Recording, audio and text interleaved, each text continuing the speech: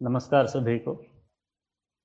जैसे कि परिचय में बताया गया, आज हम भारतीयता के 10 सूत्रों को जानने जा रहे हैं। जब हम भारत कहते हैं तो बहुत सारे लोगों के मन में यह विचार आता है कि भारत जो है एक भौगोलिक प्रदेश है। हिमालयम समारभ्य यावदिंद सरोवरम तंदेव निर्मितम देशम हिंदुस्थानम प्रचक्षते, ऐसा एक श्लोक भी बताया जाता है और उसको एट्रीब्यूट किया जाता है बृहस्पति आगम में ये श्लोक है, ऐसा बहुत जगहों पर एट्रीब्यूट किया जाता है। मगर बृहस्पति आगम का ग्रंथ कहाँ पर मिलता है ये ढूंढने पर नहीं मिल रहा है और उस श्लोक भी उसमें होने की संभावना नहीं है। यह श्लोक जो है ये सावरकर जी ने लिखा था। सावरकर जी ने ये श्लोक बनवाया था कि हिंदू एक जियोग्राफिकल प्लेस है। कौन सा प्लेस है ये बताने के लिए लोगों को संस्कृत में अगर होता है तो ज़्यादा अपील होता है, इसलिए ये सावरकर जी द्वारा प्रचलित किया हुआ, प्रोपगेट किया हुआ श्लोक है। एक भौगोलिक प्रदेश है ऐसा ये श्लोक बताता है। उस श्लोक के अनुसार हम देखा जाए तो हिमालय से इंदु सरोवर तक, इंदु सागर तक जो है ये जो प्रदेश है ये भारत है, ऐसा वो श्लोक बताता है। किंतु वास्तविकता में हम देखा जाए तो 9 वर्ष जो है, अरिलाव्रत वर्ष, भद्राश वर्ष, ऐसा जो 9 वर्ष है, नववर्षाणाम मध्य भारत वर्षे ऐसा कहते हैं। जियोग्राफिकली 9 प्लेसों को, भौगोलिक रूप से 9 वर्षों को हम खंडित खंडित करके हम आइडेंटिफाई करते हैं, उसमें भारत वर्ष एक वर्ष है। तो भारतवर्ष जो है बहुत विस्तार है, हिमालय से उस पार भी बहुत विस्तृत है, इसलिए केवल हिमालय से समुद्र तक ही भारत है ऐसा भी कहना अनुचित है। किंतु जब सावरकर जी का समय था, उस समय के पॉलिटिकल सिचुएशंस के कारण लोगों के अंदर एक एकात्म भाव, आइडेंटिटी का भाव जो है, सेंस ऑफ बिलोंगिंग लाने के लिए उन्होंने उसको प्रोपगेट किया। किंतु हमें ये समझना चाहिए, जिसे अखंड भारत कहते हैं उससे भी विस्तृत भारतवर्ष है, जिसे अखंड भारत के नाम से पॉलिटिकली आज हम जिसको जानते हैं उससे भी विस्तृत भारतवर्ष है। तो ये भारत शब्द का अर्थ क्या है? भासी भायाम वा रतः भारतः। भा यानी प्रकाश, आप देखे होंगे भास्कर नाम होता है, तो भाः करोति इति भास्कर, प्रकाश का कारक होने के कारण उसको भास्कर कहते हैं, सूर्य को। उस प्रकार अब शुभ, आभा, प्रभा, ये इन सब जगहों पर अब भा शब्द का प्रयोग जो है प्रकाश के रूप में हम देखते हैं। तो ये प्रकाश क्या है? ये परब्रह्म चैतन्य को ही सूर्य के रूप में प्रकट है, ऐसा हम भारतीय मानते हैं। तो सूर्य ही परमात्मा है। तो उस परमात्मा का स्वरूप क्या है, ऐसा जब हम पूछते हैं तो सच्चिदानंद, सत चित आनंद, वह सत है यानी सत्य है, हमेशा रहता है। सत्य वह होता है जिसका विनाश नहीं हो सकता। चित यानी उसका स्वरूप प्रकाश है, और आनंद, आनंद उसका गुण है। स्वरूप क्या है? सत्य है। चित्त क्या है? उसका गुण है। आनंद उसकी अनुभूति है। तो यह परमात्मा का स्वरूप है। तो इसलिए भाह को, प्रकाश को हम अत्यंत उच्च स्तर में रख के देखते हैं, उसी को परमात्मा मानते हैं। उसे प्राप्त करने के लिए जो रत है, जो प्रयत्नरत है, प्रयासरत है, वह भारत है, ऐसा हम इंडिविजुअली मीनिंग कर सकते हैं। यह पूरा भौगोलिक प्रदेश, पूरा भारतवर्ष ही उस प्रकार की जीवन शैली से चलने के कारण इसे भारतवर्ष कहा जाता है। अग्नि को भी भारत कहा जाता है, जैसे प्रकाश को भा कहते हैं, अग्नि को भी भारत कहता है। अग्नि महांगसि ब्राह्मण भारतोसी, ऐसा एक वाक्य यजुर्वेद में आता है। अग्नि को, अग्नि तुम महान हो, तुम ब्राह्मण हो और तुम भारत हो, ऐसा अग्नि को, अग्नि के ऊपर आरोपित करते हैं भारत शब्द को। इस प्रकार हम भारत शब्द का अर्थ देखा जाए तो यह आध्यात्मिक अर्थ है। राजनीतिक रूप से ऋषभदेव का बेटा, जो जैन तीर्थंकर थे ऋषभदेव, उनके प्रथम पुत्र जो थे, उनके बेटे भरत के कारण भरत ने इस पर राज किया, इसलिए इसको भारत कहा जाता है। ऐसी एक ऐतिहासिक तथ्य भी इसमें है। दूसरा पक्ष यह है, ये सूर्य वंश चंद्रवंश दो वंश थे, तो चंद्रवंश में और एक भरत थे। तो अभिज्ञान शाकुंतल काव्य में आप देखे होंगे, राजा शंतनु और शकुंतला के जो बेटे थे, कण्वाश्रम में जिसका जन्म हुआ, वह आगे जाके इस प्रदेश पे, इस पूरे वर्ष पे राज किया, इसलिए उसके नाम से यह भारतवर्ष जाना जाता है। ऐसा भी यह ऐतिहासिक तथ्य है। दो भरत थे, भरत हुए, सूर्यवंश में एक भरत हुए, चंद्रवंश में एक भरत हुए, उन दोनों के कारण यह नाम पड़ा, ऐसा भी एक तथ्य, ऐतिहासिक तथ्य है। उसके अतिरिक्त हम इसके गुण स्वभावों को देखेंगे, इस प्रदेश के जीवन शैली को देखेंगे, तो आध्यात्मिक रूप से भी भासी भायाम व रतः भारतः, प्रकाश को प्राप्त करने में जो रत संतति है, वो संतति जहाँ रहती है उसे भारत कहा जाता है। केवल इस भौगोलिक प्रदेश में निवास करने के कारण ही क्या हम भारतीय बन जाएंगे, यह आज का प्रश्न है। हम भारतवासी है इसलिए हम भारतीय है, ऐसा लोगों का मानना है। ये क्या केवल पॉलिटिकल आइडेंटिटी है, या कल्चरल आइडेंटिटी है, या रेशियल आइडेंटिटी है, या किस प्रकार की आइडेंटिटी है? कि ये आइडेंटिटी मात्र है या उससे अधिक कुछ है, ये हम देखेंगे। ये समझने के लिए हमें भारतीयता क्या है, भारतीयता के 10 बिंदुओं के रूप से मैंने इसे यहाँ पर प्रस्तुत करने के लिए प्रयास किया है।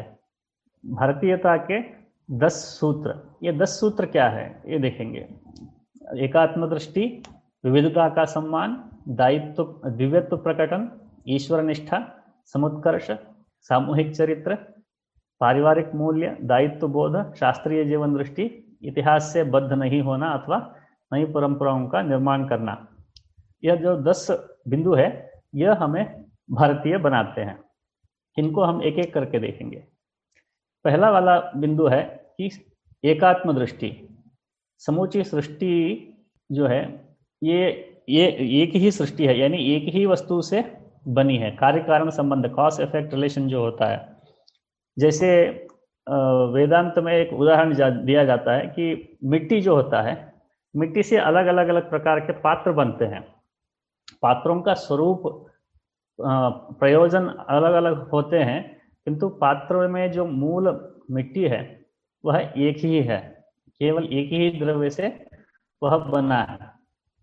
तो उपादेय कारण, उपादान कारण, ऐसा 2 प्रकार के कारण होते हैं। तो उपादेय कारण, उपादान कारण, यानी जो मिट्टी, उपादेय कारण जो है मिट्टी है, उपादान कारण जो है वह जिस कुम्हार ने बनाया, जिस मिट्टी से बनाया, वह उपादान कारण है। अभी सृष्टि जब चल रही है तो इस सृष्टि में पंचमहाभूत है, अनेक जीव, 84 लाख प्रकार के जीव है, मगर इसका उपादेय कारण क्या है? परमात्मा ही है। उपादान कारण क्या है? वो भी परमात्मा है।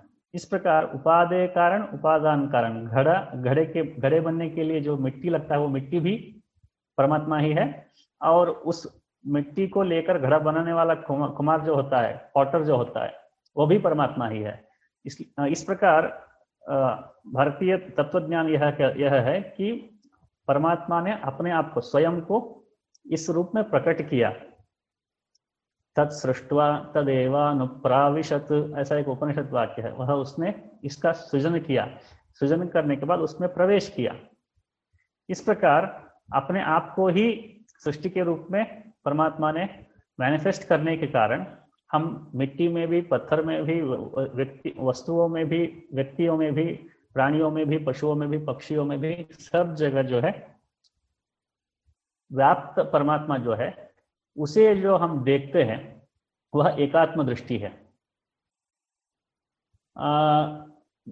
इस एकात्म दृष्टि तक पहुंचने के लिए, मतलब अनुभूति के स्तर पर इस एकात्म दृष्टि तक पहुंचने के लिए हम विविध प्रकार के प्रयास करते हैं, उन प्रयासों को ही हम व्यवहार करते हैं। ये जैविक एकता है, मगर विभिन्न रूपों में व्यवहार के अनुकूल यह प्रकट हुआ है, यह अभिव्यक्त हुआ है। ये एकात्म दृष्टि जो है यह विश्व में किसी प्रदेश में दिखाई नहीं पड़ती है। यह दृष्टि जो है भारतवर्ष में ही दिखाई पड़ती है। दूसरी बात यह है कि हम अखंड मंडलाकारम व्याप्तम येन चराचरम, ऐसा स्तोत्र है, देवता की स्तुति होती है। अखंड मंडल यानी एक ही विभिन्न रूप से प्रकट हुआ है, यह हम जानने के कारण व्यक्ति जो होता है या हम होते हैं, हम है, तो हमें परिवार चाहिए, यानी हमारा विस्तृत रूप जो है वो परिवार है। ममत्व शब्द का प्रयोग होता है हिंदी, यानी मेरा, ऐसा शब्द ममत्व किस में होता है? परिवार, पारिवारिक जनों में होता है। ये मेरा भाई है, मेरा बेटा है, ये मेरे पिताजी है। ऐसे आत्मीयता जो है, आत्मा यानी मैं, आत्मीयता यानी उसको भी इंक्लूड करना। अब जो हम नहीं है उसे हम इंक्लूड करते हैं, तो वह आत्मीयता है। कोई व्यक्ति है, उस व्यक्ति हम ये अलग नहीं है, मैं अलग नहीं हूं, ऐसा हम मानते हैं। उसको तुमने गाली दिया तो मुझे गाली दिया, ऐसा हम कहते हैं व्यवहार में।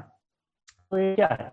उसे हम मेरा ही विस्तृत, मेरा ही एक्सटेंडेड रूप मानते हैं, मेरा ही विस्तृत रूप मानते हैं। इस प्रकार उसे आत्मीयता कहते हैं। तो यह आत्मीयता कहाँ पर होती है? व्यक्ति से परिवार में, परिवार तक विस्तृत होती है। परिवार के बाद ये हमारा समाज है। मैं ये जाति की बात नहीं कर रहा हूँ, ये क्षत्रिय समाज, वैश्य समाज, ऐसा ठाकुर समाज, ऐसी समाज की बात नहीं कर रहा हूँ। समूचे समाज जो है, उस समाज को, ये हमारा समाज है, हमारी सोसाइटी है, ऐसा हम वो परिवार का ही भाव, ममत्व भाव जो है, आत्मीयता ही विस्तृत जब होती है व्यक्ति की, तो वो समाज तक विस्तृत होता है। विस्तृत होने के बाद राष्ट्र तक वह विस्तृत होता है बाद में। यानी ये पूरा, ये राष्ट्र जो है ये हमारा है। हमारे राष्ट्र में किसी को भी कोई भी हानि होती है तो हमें दुख होता है। कोई सैनिक वहां बॉर्डर पे मरता है तो हमें दुख होता है। क्यों होता है? ये हमारा राष्ट्र है और ये हमारा राष्ट्र के सैनिक है, यानी हमारे है। ये आत्मीयता जो है ये विस्तृत होकर राष्ट्र तक पहुंचती है। राष्ट्र तक पहुंचने के बाद और भी विस्तृत होता है यदि शिक्षा से, एजुकेशन से। तो ये पूरी सृष्टि जो है, ये सृष्टि जो है, ये इसमें आत्मीयता हमारी बन जाती है। हमारा विकास उतना होना चाहिए, बौद्धिक स्तर पे, भावनात्मक स्तर पे विस्तार अगर होता है तो पूरे राष्ट्र को ही हम आत्मीयता से देख सकते हैं। तो और उस केवल राष्ट्र को ही नहीं, सृष्टि के बाद में परमेष्टि जो है, परमेष्टि जो व्यक्त अव्यक्त रूप में जो परमात्मा है, उस परमात्मा को मैं ही हूँ, यानी मैं ही परमात्मा हूँ, मैं ही इन भिन्न रूपों में प्रकट हुआ हूँ। सृष्टि के रूप में, पंच महाभूतों के रूप में मैं ही प्रकट हुआ हूँ, और उसमें और मुझ में भेद नहीं है। ये जो अंततोगत्वा जो ये परमेष्टि ज्ञान है, वहां तक भी ये पहुंच सकता है। तो ये अखंड मंडल है। व्यष्टि और समष्टि जो है एक दूसरे से जुड़े हुए हैं। ये अखंड मंडल जीवन दृष्टि जो है, ये हमारी जीवन दृष्टि है। ये इस बात को भारतीय लोग जो है पहचानते हैं। अंततोगत्वा तादात्म्य, तत् यानी वह, आत्म यानी मैं, उनसे वो तादात्म्य हो गए, ऐसा कहते हैं ना, तादात्म्यता से काम करते हैं, यानी उसमें और मुझ में भिन्नता ही नहीं रही। ऐसे जब हम हो जाते हैं तो उसको तादात्म्यता कहते, तादात्म्यता, हिंदी में तादात्म्यता कहते हैं, शायद संस्कृत में तादात्म्य कहते हैं। तत् आत्म यानी उसमें एक हो जाना, उसको तादात्म्य कहते हैं। तो ये दृष्टि, तो इस दृष्टि का व्यवहार किस प्रकार से होता है? हम किसी व्यक्ति को परिवार आत्मीय मानते हैं तो उनके लिए हम क्या करते हैं? उनसे रिलेशन अगर बने रहना है, परिवार में एक व्यक्ति रहना है, तो परिवार ठीक से चलना चाहिए, तो बहुत सारे नियमों का उसको पालन करना पड़ता है, लेन देन इत्यादि होते रहते हैं। तो ये सब जो है सुव्यवस्थित रूप से होने के लिए धृति, क्षमा, दम, आस्तेय, शौच, इंद्रिय निग्रह, धी, विद्या, सत्य, अक्रोध, झूठ नहीं बोलना चाहिए, ऐसे सिखाते हैं बच्चों को। ज्यादा गुस्सा करके करेंगे तो फैमिली टूट जाते हैं, ये गुस्से के कारण राष्ट्र भी टूट जाते हैं। तो ये जो नियम है, धृति, क्षमा, दम, आस्तेय, शौच, इंद्रिय निग्रह, धी, विद्या, सत्य, अक्रोध, ये 10 जो है, ये 10 धर्म के लक्षण हैं। इन्हीं के कारण जो है परिवार टिकते हैं, समाज टिकता है, राष्ट्र टिकता है। सृष्टि से, परमेष्टि से हमें तादात्म्य हमारा बनता है। ये 10 धर्म लक्षण है। यही सनातन धर्म है। सनातन धर्म क्या है, ऐसा जब कोई कहते हैं तो सनातन धर्म कोई सिविलाइजेशन नहीं है, कोई टूटे हुए मंदिर नहीं है, कोई हिस्ट्री नहीं है, कुछ नहीं है। वो सब ऐतिहासिक बातें हैं।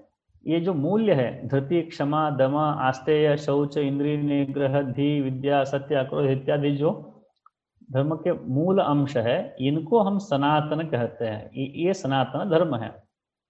और एक प्रसिद्ध श्लोक है, बचपन में सिखाया जाता है सुभाषित के रूप में, सत्यम माता पिता ज्ञानम धर्मो भ्राता दया सखा शांति पत्नी क्षमा पुत्र षडेते मम बांधवा। सत्य ही मेरी माता है, ज्ञान ही मेरा पिता है, धर्म ही मेरा भाई है, भ्राता है, दया मेरे मित्र है, सखा है, शांति ही मेरी पत्नी है, क्षमा ही मेरा पुत्र है, षडेते मम बांधवा। ये 6 जो है मेरे बांधव है, परिवार है। ऐसा एक प्रसिद्ध सुभाषित हम देखते हैं।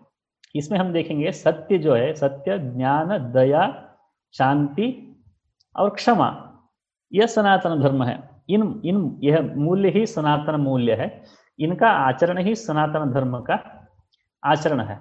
तो ये क्यों ऐसा आचरण, ये मूल्य कहाँ से आए?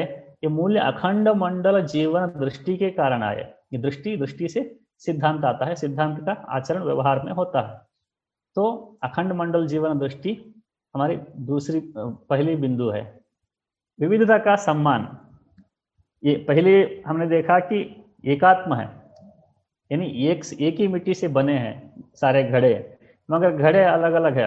एक खाना बनाने, चावल बनाने के लिए एक घड़ा होता है, पानी रखने के लिए एक अलग घड़ा होता है। इस प्रकार व्यवहार के लिए, आवश्यकता के लिए, सुविधा के लिए अलग अलग प्रकार के रूप बनते हैं। उसी प्रकार एक ही परमात्मा से 84 लाख योनियां, ऐसा कहते हैं ना, तो 84 लाख प्रकार के जीवराशि है, पंचमहाभूतों से बने हैं। तो ये जो विविधता है, ये विविधता को हम एक करना नहीं चाहते हैं। एकात्मता है मगर एकता या एक रूपता नहीं है। एक रूपता और एकात्मता, इसमें अंतर समझना चाहिए हमको। वननेस और यूनिफॉर्मिटी में अंतर है। तो वननेस जो है वह एकात्मता है, यूनिफॉर्मिटी जो है एक रूपता है। सब बच्चे स्कूल में एक जैसे कपड़े पहन के आना चाहिए, एक जैसे व्यवहार करना चाहिए। तो एक रूपता लाने की जो प्रक्रिया है, ये पश्चिमी दृष्टिकोण है कि एक जैसा बनाओ। एक ही प्रकार की शिक्षा जो है 12वीं कक्षा तक जो है बचपन से सबको दी जाती है। देश में 4 करोड़ बच्चे स्कूल जाएंगे तो 4 करोड़ बच्चों को एक जैसा शिक्षा देंगे, एक जैसा व्यवहार सिखाएंगे।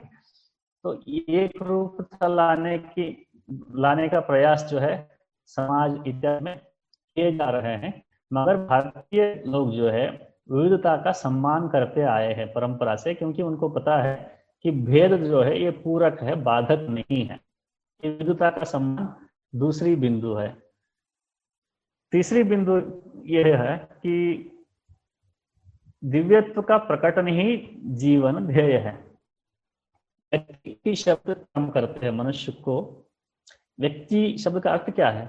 जो व्यक्त करने में समर्थ है वह व्यक्ति है। मनुष्य के अंदर जो स्वभाव होता है, जो जन्म के समय प्रारब्ध होता है, प्रारब्ध के अनुसार उसका जन्म होता है। मनुष्य के रूप में होना है, प्राणी के रूप में होना है, किस रूप से होना है इत्यादि जो है प्रारब्ध से ही निर्धारित होते हैं। वह प्रारब्ध जो है उसके चित्त में प्राण के रूप में वह स्थित होता है, वही उसका स्वभाव होता है। उस स्वभाव का प्रकटीकरण, उस स्वभाव का एक्सप्रेशन ही, कंप्लीट एक्सप्रेशन ही व्यक्ति का जीवन ध्येय होता है। विवेकानंद ने कहा है कि मनुष्य में अंतर्निहित जो पूर्णता है उसकी अभिव्यक्ति ही शिक्षा है।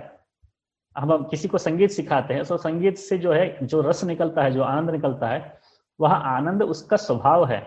उस स्वभाव का जो अभिव्यक्तिकरण उस कला के माध्यम से, गायन नामक कला से हो रही है। चित्रकला भी है। ऐसे कई प्रकार, किसी भी प्रकार की कला को ले लीजिए आप, जो है वह अंतर्निहित स्वभाव की अभिव्यक्ति ही है। तो इस प्रकार मनुष्य कितने प्रकार के अभिव्यक्ति करने में समर्थ है, कितने एक्सपैंड होने में, कितने विस्तृत होने में, कितना विस्तार होना संभव है, उतना विस्तार उसका करना शिक्षा का उद्देश्य होता है। दिव्य शिक्षा का उद्देश्य यानी जीवन का उद्देश्य को समझाने के लिए ही शिक्षा होती है, इसलिए उसको जीवन का उद्देश्य भी हम कह सकते हैं।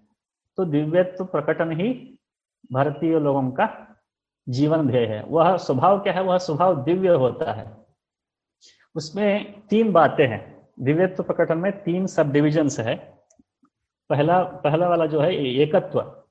मैं इस सृष्टि के लिए जो कारण बना है, जिस शक्ति से यह सृष्टि हुई है पंच महाभूतों वाली, वह और मैं ये दोनों एक ही है, वहां तक जो है हम जा सकते हैं। तो वह एकत्व है, एकत्व के अनुभूति तक हम जा सकते हैं, वह एकत्व है। दूसरी बात अद्वितीयता है, यूनिकनेस। आप देखिए मेरे 5 उंगलियां है राइट, इस हाथ में, दाएं हाथ में, तो 5 उंगलियों के जो है अलग अलग फिंगरप्रिंट होते हैं। पूरे देश में, पूरे विश्व में इतने सारे लोग हैं, किसी का भी एक दूसरे से मैच नहीं होता। यहाँ तक कि एक पेड़ होता है तो एक पेड़ में 10 लाख अगर पत्ते हैं तो उन पत्तों में एक पत्ते जैसा दूसरा पत्ता नहीं रहता है। तो ये जो विविधता है, विविधता के साथ साथ अद्वितीय भी है, एक दूसरे के साथ मैच नहीं होता है, अद्वितीय है। एक व्यक्ति, 4 बच्चे होते हैं तो 4 बच्चों में से चारों बच्चे अलग अलग प्रकार के होते हैं, एक जैसा दूसरा बच्चा नहीं रहता है। तो ये जो यूनिकनेस है, अद्वितीयता है, इस अद्वितीयता का प्रकटन, उदाहरण के लिए कोई व्यक्ति स्पोर्ट्स में अच्छा कर देता है तो उसके स्वभाव में जन्म के समय में प्रारब्ध के कारण उसमें उस विषय में प्रकटीकरण सामर्थ्य अधिक रहता है, वह उसकी यूनिकनेस है, अद्वितीयता है। कोई व्यक्ति दूसरे विषय में अच्छा करता है क्योंकि वह उस विषय में अद्वितीय है। तो इस प्रकार प्रत्येक को अपने अद्वितीयता का, अपने यूनिकनेस का संपूर्ण विकसन करना चाहिए, व्यक्त करना चाहिए। इसके अनुरूप जो है जीवन दृष्टि, जीवन व्यवहार भारत में बना है। यह अद्वितीयता का सम्मान, अद्वितीयता एक्सप्रेस करना। और जैविक संबंध, हम ये भी जानते हैं ये सब कुछ एक ही से बना है, एकात्म है और अद्वितीय है।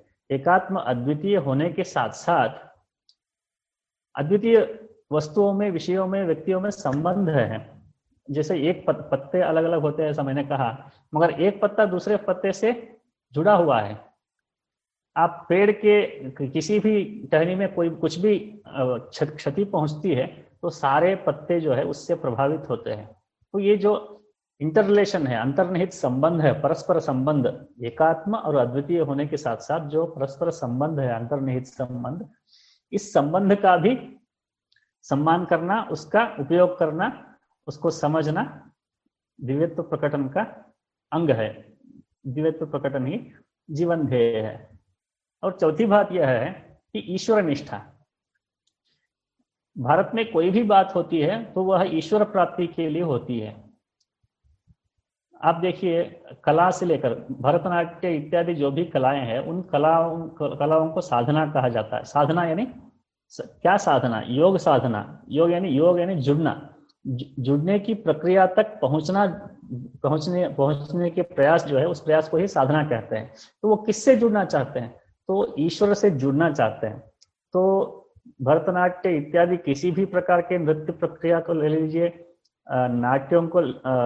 नाटकों को ले लीजिए, संगीत को ले लीजिए, किसी भी कला को आप ले लीजिए, भारतीय कलाओं को, उसका अंतिम उद्देश्य जो है ईश्वर की आराधना होती है, साधना होती है। तो उससे हमारा मनोरंजन भी हो जाता है, यह साइड इफेक्ट है, किंतु उसका मूल उद्देश्य जो है ईश्वर निष्ठा है। किसान खेती बोता है, क्रॉप जब आता है, उसका फसल जब आता है, तो उस फसल का एक हिस्सा जो है वो परमात्मा को समर्पित करता है। भगवान की दया से हमारी खेती में अच्छा फसल आया, ऐसा कहता है। तो प्रत्येक बात में आप किसान से लेकर जो है वैज्ञानिक लोगों तक लीजिए, यह ईश्वर निष्ठा हर जगह हमको दिखाई पड़ती है। सभी वस्तुओं का, सभी कार्यों का अंतिम उद्देश्य जो है ईश्वर प्राप्ति होती है, क्योंकि ईश्वर निष्ठा सभी जगह अंतर्निहित होते हैं। समुत्कर्ष आधारित विकास, ये तो अभ्युदय निश्रेयस सिद्धि सधर्म, जिससे अभ्युदय एवं निश्रेयस दोनों सिद्ध होते हैं, वह धर्म है। कि अभ्युदय क्या है? अभ्युदय यानी डेवलपमेंट, विकास। निश्रेयस यानी क्या? निश्रेयस यानी अंतिम जो लक्ष्य है, मुक्ति है या ईश्वर प्राप्ति है, वह निश्रेयस है। जन्म मरण इत्यादि चक्र से मुक्ति जो है वह निश्रेयस है। तो अभ्युदय एवं निश्रेयस दोनों जिससे प्राप्त होते हैं वह धर्म है।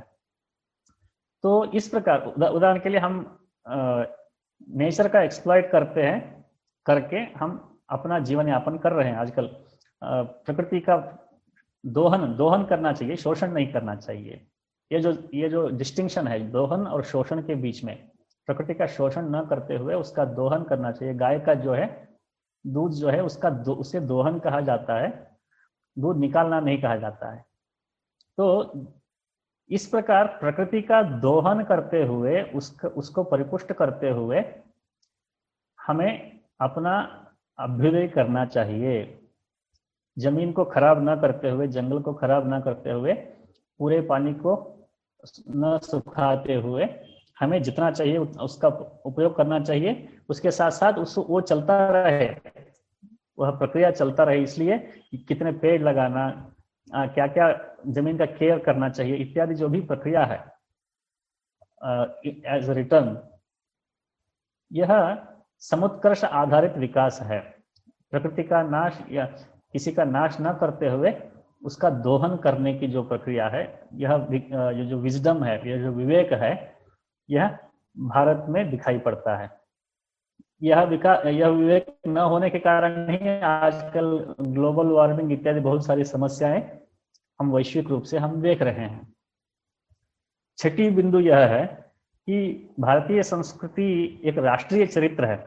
आप वैदिक प्रार्थनाओं में देखिए, कहीं भी देखिए, हम पूरे राष्ट्र के कल्याण की दृष्टि से हमें कार्य करना चाहिए, ऐसा हमें सिखाया जाता है। राष्ट्रीय प्रार्थनाएं भी बहुत सारे हैं, राष्ट्र का माय हो तव्या राष्ट्रम वै राष्ट्रभृता, ऐसा यजुर्वेद में भी आता है। पूरे राष्ट्र के कल्याण के लिए जो भी हमारी प्रक्रिया है वह राष्ट्र के लिए उपयोगी हो, परिवार के लिए उपयोगी हो, आखिर में हमारे लिए भी उपयोगी हो। यह समन्वय जो है, यह बैलेंस जो है, यह है। और उसका आधार जो है वह सामूहिक चरित्र। हम अकेले नहीं हैं। मुझे आप देखिए, कोई भी किसी भी गांव में अमीर होता है, संपन्न व्यक्ति होते हैं, तो वह संपन्न व्यक्ति पुराने जमाने में क्या करते थे, वो पूरे ग्राम की देखभाल किया करते थे। मैं अकेला सुखी रहूं यह नहीं मानते थे, हम सब एक है। इसका मतलब ये नहीं कि सबको सोशलिज्म या कम्युनिज्म की तरह सबको बुला के सबको पैसे बांट दो या सब अपने जमीन का हिस्सा करके सबको दे दो, ऐसा नहीं। एक व्यवस्था के अंतर्गत हम सामूहिक रूप से जीवन जी रहे हैं, हम अकेले हम जीवन नहीं जी सकते हैं।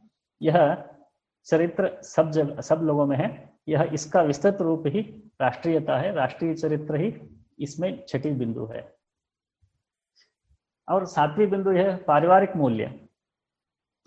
आप किसी भी दुकान में जाते हैं तो बोलते हैं भैया 1 किलो तेल देना, और पानी पूरी वाले को भी लोग भैया कहते हैं, और चाचा जी कहते हैं, दादाजी कहते हैं। तो ये क्या है, किसी को अपने परिवार का हिस्सा मानना यह अत्यंत स्वाभाविक है। भारत में अत्यंत स्वाभाविक है। जब हम वेस्टर्न कंसेप्ट में फैमिली कहते हैं तो पति पत्नी और बच्चे इतने सीमित रह गई है फैमिली।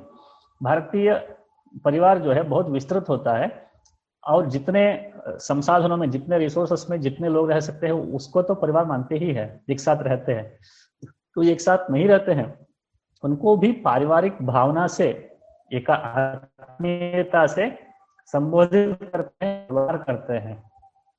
तो ये जो पारिवारिक एक्सटेंशन है, परिवार भाव का विस्तृति है, यह विस्तृत होकर पूरे विश्व को परिवार मानने की प्रक्रिया तक जाती है। इसलिए वसुधैव कुटुंबकम की जो कॉन्सेप्ट है वह इसका ही, पारिवारिक मूल्य का ही विस्तार है।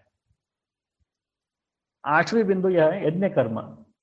भारतीय संस्कृति में यह समझा गया कि यज्ञ जो है यह अनिवार्य है। यज्ञ क्यों अनिवार्य है? ये एक सेंस ऑफ रेस्पॉन्सिबिलिटी है। यज्ञ करना एक सेंस ऑफ रेस्पॉन्सिबिलिटी है, उसे हमें करना ही चाहिए। यदि हम नहीं करेंगे तो हम खोएंगे। इसको समझने के लिए हमें यज्ञ की प्रक्रिया समझना पड़ेगा।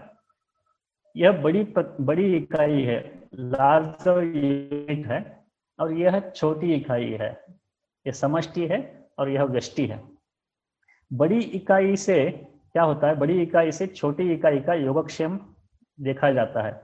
उदाहरण के लिए एक बड़ा सा इंस्टीट्यूशन होता है, बड़ी धर्मशाला होती है, वो जो है बहुत सारे लोगों का देखभाल करता है, योगक्षेम वहन करता है। उस योगक्षेम के प्रति जो है हम कर्म करते हैं, उल्टे में उसके रिटर्न में हम कर्म करते हैं, उस कर्म से कर्म फल मिलता है।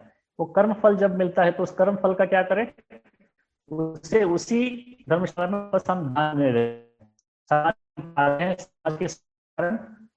हम जो है हम विद्या पाते हैं, विद्या पाने के बाद हम काम करते हैं, काम करने के बाद हम कमाते हैं, कमाने के बाद फिर से उसी समाज में उसका उपयोग करते हैं। ये जो यज्ञ की प्रक्रिया है, यह जिस दिन रुक जाएगी तो उस दिन सारी सृष्टि रुक जाएगी। आजकल इसी को सस्टेनेबिलिटी कहा जाता है। IIM जैसे बड़े बड़े मैनेजमेंट के संस्थानों में भी सस्टेनेबिलिटी को पढ़ाया जाता है।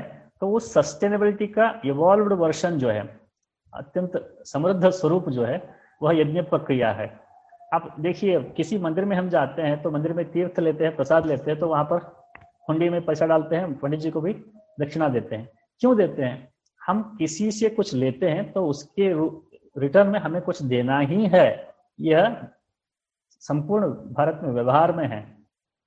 बहुत सारे लोगों के पास, किसी के पास जाना है तो खाली हाथ नहीं जाना चाहिए, ऐसा नियम है। तो ये खाली हाथ क्यों नहीं जाना चाहिए? उनसे हम कुछ ले रहे हैं, उनका समय ले रहे हैं, कुछ वस्तु नहीं ले रहे तो कम से कम उनका समय तो ले रहे हैं ना। उसके बदले में उनको हमें कुछ देना ही पड़ेगा, योगदान देना ही पड़ेगा। यह जो प्रक्रिया है, आप मंदिर की दक्षिणा से लेकर प्रत्येक विषय वस्तु में आप देखेंगे ये रहता ही है। आप आजकल फिल्मों में वगैरह जो है, ये श्रेष्ठी हमको बड़ी लालची दिखाते हैं, मगर आप पुराने जमाने के जो व्यापारी लोग होते हैं उनके आप साथ व्यवहार करेंगे तो देखेंगे भूल चूक लेन देन ऐसा नीचे लिखा हुआ होता है। उसके साथ वो अपना घटा देते हैं, ज्यादा नहीं लेते हैं। उदाहरण के लिए 99 रुपीज हुआ है तो वो 90 रुपीज लेते हैं, 9 रुपीज छोड़ देते हैं। ऐसा भी उसको भूल चूक लेन देन ऐसा कहा जाता है, उसको राउंड अप किया जाता है। आप किसी से सब्जी लेते हैं तो आलू, टमाटर इत्यादि सब कुछ आप लेने के बाद, उसका पैसा देने के बाद सब्जी वाले क्या करते हैं, कुछ कड़ी पत्ता कुछ लेके, धनिया कुछ लेके आपको बैग में डाल देते हैं फ्री में। आपने पूछा ही नहीं, फिर भी वो डाल दिए। ये पारंपरिक रूप से व्यवहार में जो अनपढ़ लोग जिनको हम कहते हैं, उनमें भी यह प्रैक्टिस है, यानी कि हमारे पास जितना हम लिए उससे ज्यादा हमें देना ही है। ज्यादा हम लेंगे तो हमारे ऊपर ऋण लग जाएगा, ऋणानुबंध कहते हैं ना, तो हमारे ऊपर ऋण किसी का न रहे। ये बोझ हमारे ऊपर, हमारा किसी का बोझ हमारे ऊपर न रहे, इसका जो है परिज्ञान सभी लोगों में, सभी स्तरों में, समाज में है। शास्त्रीय जीवन दृष्टि में साइंटिफिक व्यू ऑफ लाइफ, कोई भी वस्तु हो, कोई भी कार्य हो, कोई भी पद्धति हो, यह शास्त्रीय है क्या, ऐसा हम देखते हैं।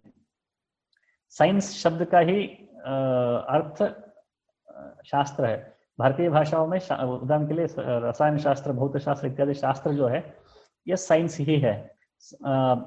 कालांतर में क्या हुआ, 60s 70s इत्यादि में हमारे NCERT इत्यादि जो भी पाठ्य पुस्तक लिखने वाले इत्यादि लोग जो बने, बाहर के विचार के लोग, उन्होंने शास्त्र शब्द हटाकर वहां पर विज्ञान शब्द डाल दिया, रसायन विज्ञान, भौत विज्ञान ऐसा। किंतु आप आज भी देखिए, सोशल साइंस को समाज शास्त्र ही कहा जाता है। तो ऐसे दक्षिण केरल में शास्त्र परिषद है, वो केरल साइंस एसोसिएशन है। आंध्र प्रदेश में, तेलुगु में, बंगाल में शास्त्री कहते हैं साइंटिस्ट को। तो यह शास्त्रीय है क्या, कोई भी वस्तु हम ये अशास्त्रीय है, ये शास्त्रीय है, ऐसा हम क्लियर डिस्टिंक्शंस करते हैं। तो ये साइंटिफिक है या अनसाइंटिफिक है, इसके प्रति हम सजग रहते हैं भारतीय। हम बिलीफ सिस्टम हमारा कोई नहीं है, वैज्ञानिक दृष्टिकोण होता है हमारा। इसलिए शास्त्रीय जीवन दृष्टि भारतीयता का मुख्य अंग है। और उसके अतिरिक्त अंत में इतिहास से बद्ध नहीं होना अथवा नई परंपराओं का निर्माण करना, ये 10वां बिंदु है। इसको एकेडमिक लैंग्वेज में नॉन हिस्ट्री सेंट्रिक कहते हैं। हिस्ट्री सेंट्रिक होना यानी क्या, इतिहास में कोई घटना हुई है उसका हमें इमिटेशन करना चाहिए। उदाहरण के लिए मोहम्मद साहब ने अपने पत्नी को 3 बार मारा, तो आज हम अपनी पत्नी को 3 बार मार सकते हैं।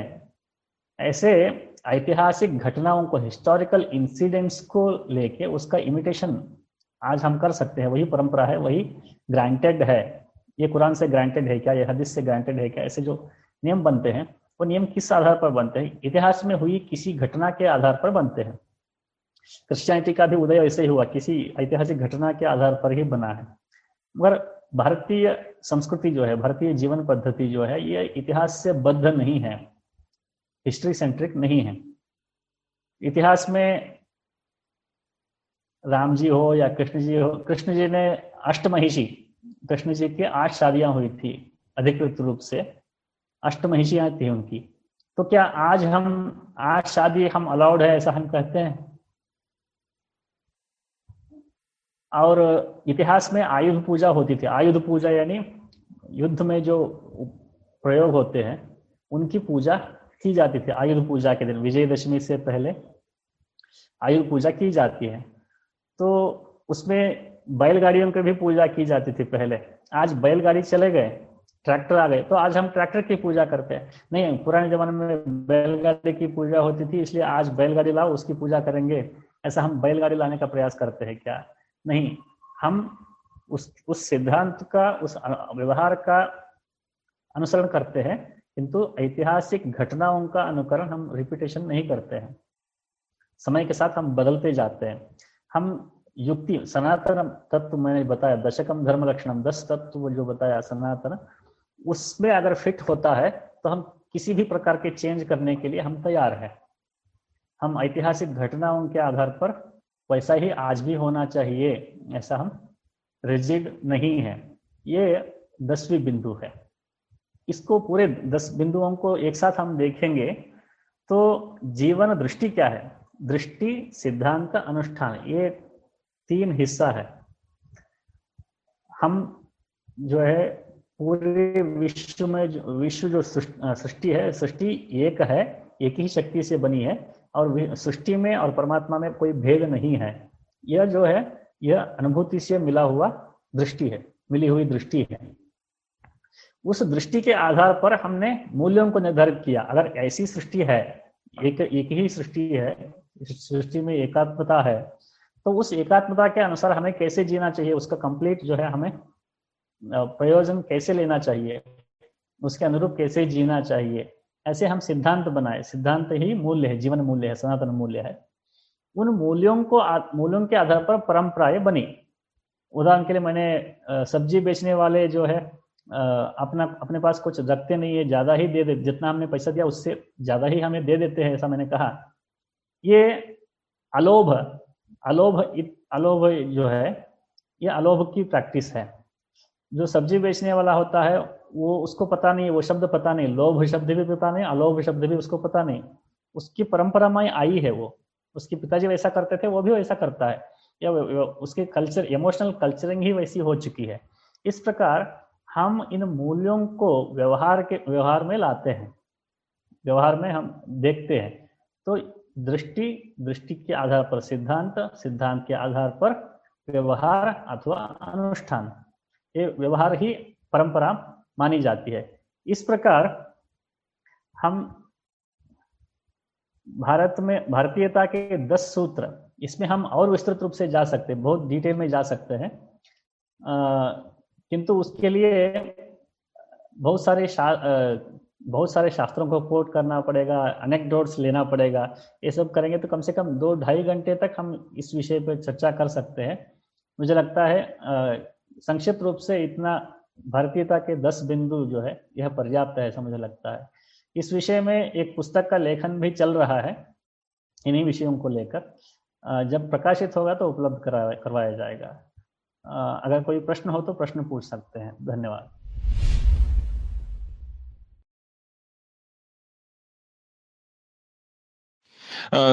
सर, प्रणाम। मैं बैंक में काम करता हूँ और साथ में सामाजिक रूप से कनेक्टेड भी हूँ, और मैं बच्चों को पढ़ाता भी हूँ। तो मैंने ये देखा है कि जो बड़े बड़े, जो दिल्ली में एनसीआर में जो बड़े बड़े स्कूल में इंटरनेशनल शब्द लगाते हैं, पहली बात तो ये है कि बोलचाल में और स्कूल के नाम में लेके बहुत कुछ चीजों में देखा हूं कि भारतीयता हम छोटे छोटे एग्जाम्पल से शुरू करनी चाहिए, उदाहरण से। जैसे कि मैं ये देखा हूं कि बच्चे जो है सुबह उठ के उनको गुड मॉर्निंग बोलना बहुत जरूरी दिखता है मुझे अपर मिडिल क्लास में बहुत जगह। जैसे बच्चे लोग सुबह प्रातःकाल उठ के गुड मॉर्निंग बोलते हैं, गुड मॉर्निंग डैड मॉम, और ये सब चीजें जो छोटी छोटी चीजें हैं वो वहां से हम कैसे स्कूल के बच्चों से लेके वो कैसे हम भारतीयता से उनको कनेक्ट कर सकते हैं, ये मेरा छोटा सा मेरे मन में सवाल आया। इसका कारण यह है कि गुलामी मानसिकता ही इसका कारण है। गुलामी मानसिकता यानी जो हमारे देश के ऊपर आक्रमण इत्यादि हुए, कॉलोनाइजेशन हुआ, इस समय आपको मैकाले का ही उदाहरण देना पड़ेगा। मैकाले का उदाहरण यानी इस विषय में बहुत सारे लोगों ने कहा कि जब तक आप किसी देश की संस्कृति को नहीं तोड़ेंगे तब तक उस देश पर आप राज नहीं कर पाएंगे। इस बात को समझ गए थे वो लोग, इसलिए उन्होंने ब्राउन साहेब्स को बनाया। ब्राउन साहेब्स को, ब्राउन कलर होता है मगर वो उनकी उनकी विचारधारा, उनकी जीवन शैली इत्यादि जो है वह अंग्रेज होती है। इस प्रकार के लोगों को तैयार करने के उद्देश्य से ही शिक्षा व्यवस्था का जो हमारे यहाँ अभी चल रहा है उसका निर्माण हुआ था। आप मैकाले के स्टेटमेंट्स इत्यादि भी पढ़ेंगे तो आप देख पाएंगे कि उनका उद्देश्य जो है ब्राउन ब्रिटिशर्स को तैयार करना था। उसके बाद में अमेरिका इत्यादि कई देशों में जो आर्थिक विकास है, टेक्नोलॉजिकल विकास इत्यादि जो भी हुआ है, तो वहाँ पर अप्रिशिएट होना, एक जमाना ऐसा था कि फॉरेन कोई जा रहा था, अरे वो फॉरेन जा रहा है, ऐसा कोई बड़ी अचीवमेंट है जीवन में, ऐसा किसी को लोगों को लगता था। यानी वह प्रदेश जो है वह विकसित है, वहाँ के तौर तरीके इत्यादि जो है सोफिस्टिकेटेड है इत्यादि, उनके प्रति सुपीरियर भाव रहना और अपने आप के प्रति इंफीरियर भाव रहना, आत्मन्यूनता भाव रहना, यह जो है ये स्ट्रेटेजिकली किया हुआ प्रयास है। उस प्रयास के रिजल्ट के रूप में क्या हुआ है, हमारे यहाँ जब तक हम उन जैसा नहीं बनेंगे तब तक हमारा मूल्य नहीं रहेगा। Unless you speak English you are uneducated, ऐसा कहा जाता है। कोई टीवी चैनल, इंग्लिश चैनल में अगर कोई हिंदी में बोल रहा है तो इंटरव्यूअर ऐसा देखता है कि अरे ये अनएजुकेटेड लोगों से मैं इंटरव्यू कर रही हूँ। उनको लगता है कि अंग्रेजी बोलना जो है ये एजुकेशन। इस प्रकार आत्मन्यूनता भाव, इंफीरियरिटी कॉम्प्लेक्स जो है ये बिल्ड किया हुआ है, इसको एजुकेशन सिस्टम से थोड़ा ठीक करना पड़ेगा। उसके साथ साथ भारत को आर्थिक रूप से वैश्विक मंच पर ऊपर आना पड़ेगा। जब भारत वैश्विक मंच पे आर्थिक रूप से, सामाजिक रूप से, सभी रूप से इंटरनेशनली हम स्ट्रांग होंगे, तब जो है ये इंफीरियर भाव अपने आप चला जाएगा। जब चला जाएगा तब जो है इमिटेशन रुक जाएगा। तो जो श्रेष्ठ है उसका अनुसरण जो है ये स्वाभाविक है। इसका उल्लेख गीता में भी आता है। गीता में कृष्ण कहते हैं कि यद्यदाचरति श्रेष्ठः तत्तदेवेतरो जनः, यानी जो श्रेष्ठ व्यक्ति माने जाते हैं समाज में, वो जैसा करते हैं समाज उसका अनुसरण करता है। समूह का अपना व्यक्तित्व तो नहीं होता, अपना फर्म ऐसा कोई समूह का विचार नहीं होता है। समूह क्या करता है, नायक के पीछे जाता है। तो नायक किसको, हम जो नायक मंच पे दिखाई देते हैं उसका अनुसरण होना स्वाभाविक है। फिलहाल जो है अमेरिका इत्यादि देश जो है वो नायक की तरह दिख रहे हैं। उनका कितना कर्जा है, उनकी इकोनॉमी कितनी डूबने वाली है, उनकी स्थिति क्या है, वो सब बाहर पता नहीं होता है। बाहर का इमेज क्या है कि वहाँ साफ सुथरी जगह है, अच्छी देश है, उनके जैसा हमें बनना चाहिए, ऐसा जो इमिटेशन वाली जो माइंडसेट है उसके कारण होता है। इसको ऐ तुम मम्मी डैडी मत बोलो ऐसा हम कहेंगे तो एक मॉरल एनफोर्समेंट हो गया। ऐसा न करते हुए अपने जीवन पद्धति के प्रति हम उनके अंदर गर्व उत्पन्न करेंगे, इंफीरियरिटी को कम करेंगे, तब ये स्वाभाविक रूप से पिताजी कहेंगे, ऐसा मुझे लगता है। दत्तराज जी बहुत धन्यवाद एक अच्छा प्रेजेंटेशन देने के लिए। मैंने आपके पिछले भी वीडियोस देखे थे जिसमें आपने पूजा पाठ के बारे में बहुत सारी डिटेल बताई। मैं अभी यूएस में रहता हूँ, न्यू जर्सी में सेटल हूँ, और बहुत हद तक जब हम स्कूल में थे और हमारे पास एक सब्जेक्ट था, उसका नाम है समाज विद्या। इसके अंदर हम लोग सिर्फ भारत के बारे में पिछले 1000 सालों के बारे में ही हिस्ट्री जानते हैं, राइट। और जब जब इंटरनेट के आने के बाद जब हमने ज्यादा रिसर्च करना स्टार्ट किया, तब पता चला कि हमारी संस्कृति कैसी है, हमारे स्क्रिप्चर्स कैसे हैं। और आपने अपने पहले वीडियो में बोला था कि आप एजुकेशन रिफॉर्म के ऊपर काम कर रहे हैं। तो आने वाले टाइम में हम लोग ऐसा कौन सा चेंज दे सकते हैं जिसके कारण हमारी जो आने वाली जनरेशन है उसको हमारी भारतीयता की जो संस्कृति है उसके बारे में पता चले, और ऐसा नहीं कि वो इंटरेस्ट बेस्ड हो। एटलीस्ट बच्चे को जब तक वो दिखाया नहीं जाता तब तक वो पता नहीं चलता। यहाँ पे यूएस में आने के बाद मैंने देखा कि यूएस की जो हिस्ट्री है वो जो भी इमिग्रेंट्स आते हैं उसको वही बताई जाती है जो यूएस की हिस्ट्री है।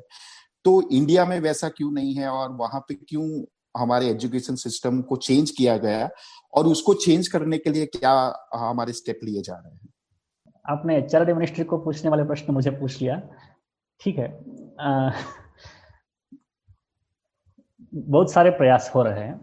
दरअसल बात यह है कि अभी जो नेशनल पॉलिसी आई है, नई पॉलिसी, उसका इम्प्लीमेंटेशन अभी तक हुआ नहीं है। केवल पॉलिसी अप्रूव हुई है कैबिनेट्स द्वारा। वह जब पॉलिसी लागू होना शुरू होगी तब बहुत सारी फ्लेक्सिबिलिटी आएगी। उसके साथ साथ एनसीईआरटी इत्यादि जो किताब लिखे जाते हैं, जो कमिटीज होते हैं, उन कमिटीज में जो लोग होते हैं उन सबको एकदम से हटाना और सारे पुस्तकों को एकदम चेंज करना, ये सारे बहुत सारी प्रयास से जुड़ी हुई बातें हैं और पॉलिटिकल इश्यूज भी इसमें रहते हैं। इसलिए किसको कितना चेंज करना चाहिए, ये डिसीजन लेने के विलिंगनेस एक बात है, और availability of accurate information is another thing. पहले हमें ये ठीक नहीं है ऐसा हम कह रहे हैं, मगर ठीक क्या उसके ऊपर लेखन इत्यादि होना चाहिए, रिसर्च इत्यादि होना चाहिए। वो काम नहीं हुआ। हम सर्वाइवल मोड में थे। हम किसी न किसी तरह से ग्रेजुएट होना चाहते थे, किसी न किसी तरह से नौकरी पाना चाहते थे। हम अपने पहले सर्वाइव होना चाहते थे। इस प्रकार पूरे देश के एक दो जनरेशन, 2-3 जनरेशन जो है अपने सर्वाइवल में ही लगे रहने के कारण वो किसी अन्य विषय में कितना गलत लिखा जा रहा है इतिहास पुस्तकों में इत्यादि विषयों को किसी ने ध्यान नहीं दिया। विदेशी शक्तियां हमारे राजनीति में, उन सब के कारण बहुत सारी चीजें हुई है। इन सब को करेक्ट करने के लिए जन जागृति चाहिए। केवल ऊपर से डिसीजन लेना ही नहीं, जन जागृति होना चाहिए। जन जागृति से परिवर्तन होता है। जन जागृति का महत्व मैं आपको बताता हूँ। आज जो है 6 दिसंबर है, आज अयोध्या में राम मंदिर का, बाबरी मस्जिद का विध्वंस का दिन है। सोमनाथ का भी इससे बड़ी कहानी है, किंतु सरकार द्वारा एक निर्णय लिया गया, मंदिर बनवाया गया सरदार पटेल जी द्वारा, वो मंदिर बन गया। उससे कोई जन जागृति नहीं हुई है इस विषय में। मगर सरकार ने राम मंदिर के विषय में निर्णय नहीं लिया, लोगों ने निर्णय लिया, लोगों ने आंदोलन चलाया। उस आंदोलन के कारण कितनी जागृति हुई है आप देख पा रहे हो। इसी प्रकार शिक्षा के विषय में भी सोशल पार्टिसिपेशन, समाज का पार्टिसिपेशन होना चाहिए कि ये ऐसा होना चाहिए, ऐसा नहीं होना चाहिए। ऐसा समाज जो है लीड लेना चाहिए, आगे आना चाहिए। समाज, केवल हम एक्सपेक्ट नहीं कर सकते कि मिनिस्ट्री लेवल में सब कुछ बदल जाए, सब कुछ ठीक हो जाएगा। केवल कंटेंट ठीक हो जाएगा, मगर जो ट्रेन्ड टीचर्स है, ऑलरेडी जो अपॉइंटेड टीचर्स है, उन सबको एकदम एक दिन में कैसे बदलेंगे? तो समाज जागृत होना चाहिए। जागृत समाज के दबाव में कोई भी सरकार, कोई भी व्यवस्था बदलती है। जब वो जागृति धीरे धीरे आ रही है, और ये जागृति के साथ साथ आर्थिक समृद्धि भी चाहिए, फाइनेंशियल ये भी चाहिए। जब लोग थोड़ा बहुत कंफर्टेबल हो जाएंगे तब सोचते हैं देश के बारे में कि ये क्या हुआ, ये क्या हुआ। तो वह कंफर्ट हमें आ रहा है, इसलिए हम अपने रूट्स पे वापस जा रहे हैं। ये अच्छी सूचना है। 10-12 वर्षों में ये सब कुछ चेंज हो जाएगा। मेरा प्रश्न ये था सर कि ये जो भारतीयता का जो एहसास है जिसके बारे में आपने बात की अभी, तो अपने देश के जो इतिहास है उसमें अगर अपने इतिहास को देखें तो बहुत सी विदेशी जातियां और भी जो शक, खून, कुषाण इस तरह की जातियां थी, तो वो जो लोग बाहर से आए थे तो मेरे हिसाब से उन्होंने भारतीयता अपना ली। लेकिन जो दो प्रोफेटिक और अब्राहमिक जो दो रिलीजन है, क्रिश्चियन और मुस्लिम्स, ये लोग क्यों भारतीयता में कन्वर्ट नहीं हो पा रहे? ये कन्वर्ट इसलिए नहीं हो पा रहे हैं, जैसे मैंने कहा, हिस्ट्री सेंट्रिक रिलीजन्स है। हिस्ट्री सेंट्रिक रिलीजन है, इतिहास में हुई किसी घटना के आधार पर उनका उनका फाउंडेशन है, आधार है, वो उनका फाउंडेशन है। तो वो जब तक वो हिस्ट्री सेंट्रिक रहेंगे, वो इंसिडेंट को हम पास्ट में जाकर बदल तो नहीं सकते, इसलिए उनके विचार भी बदलना असंभव है। इसलिए वो स्वीकार नहीं करते हैं इन्वेसिव, यानी किसी पर इन्वेड करना, आक्रमण करना, उसको अपना लेना, उसको लूटपाट करना ही उसका मूल, उन दोनों मतों का मूल उद्देश्य है। वो अपने उद्देश्य को छोड़कर यहाँ पर आते ही, यहाँ के पानी पीते ही या यहाँ के हवा लेते ही ऐसे कैसे बदल जाएंगे? वो तो बदलेंगे ही नहीं, बदलने वाले है ही नहीं। किंतु वो जो उन मतों का जो प्रोपगेशन है, उस प्रोपगेशन को जब तक नहीं रोक पाएंगे तब तक वो संभव हो नहीं पाएगा। वो प्रोपगेशन रोकने के लिए ऐसी स्थिति नहीं है कि आप किसी के रिलीजियस प्रोपगेशन को इस देश में रोका जा सकता है। इसलिए उनमें परिवर्तन यहाँ आते ही नहीं हो सकता था और आगे भी नहीं होगा ऐसा नहीं लगता है। केवल एजुकेशन, उनकी एजुकेशन में बदलाव लाना पड़ेगा, तभी संभव हो पाएगा।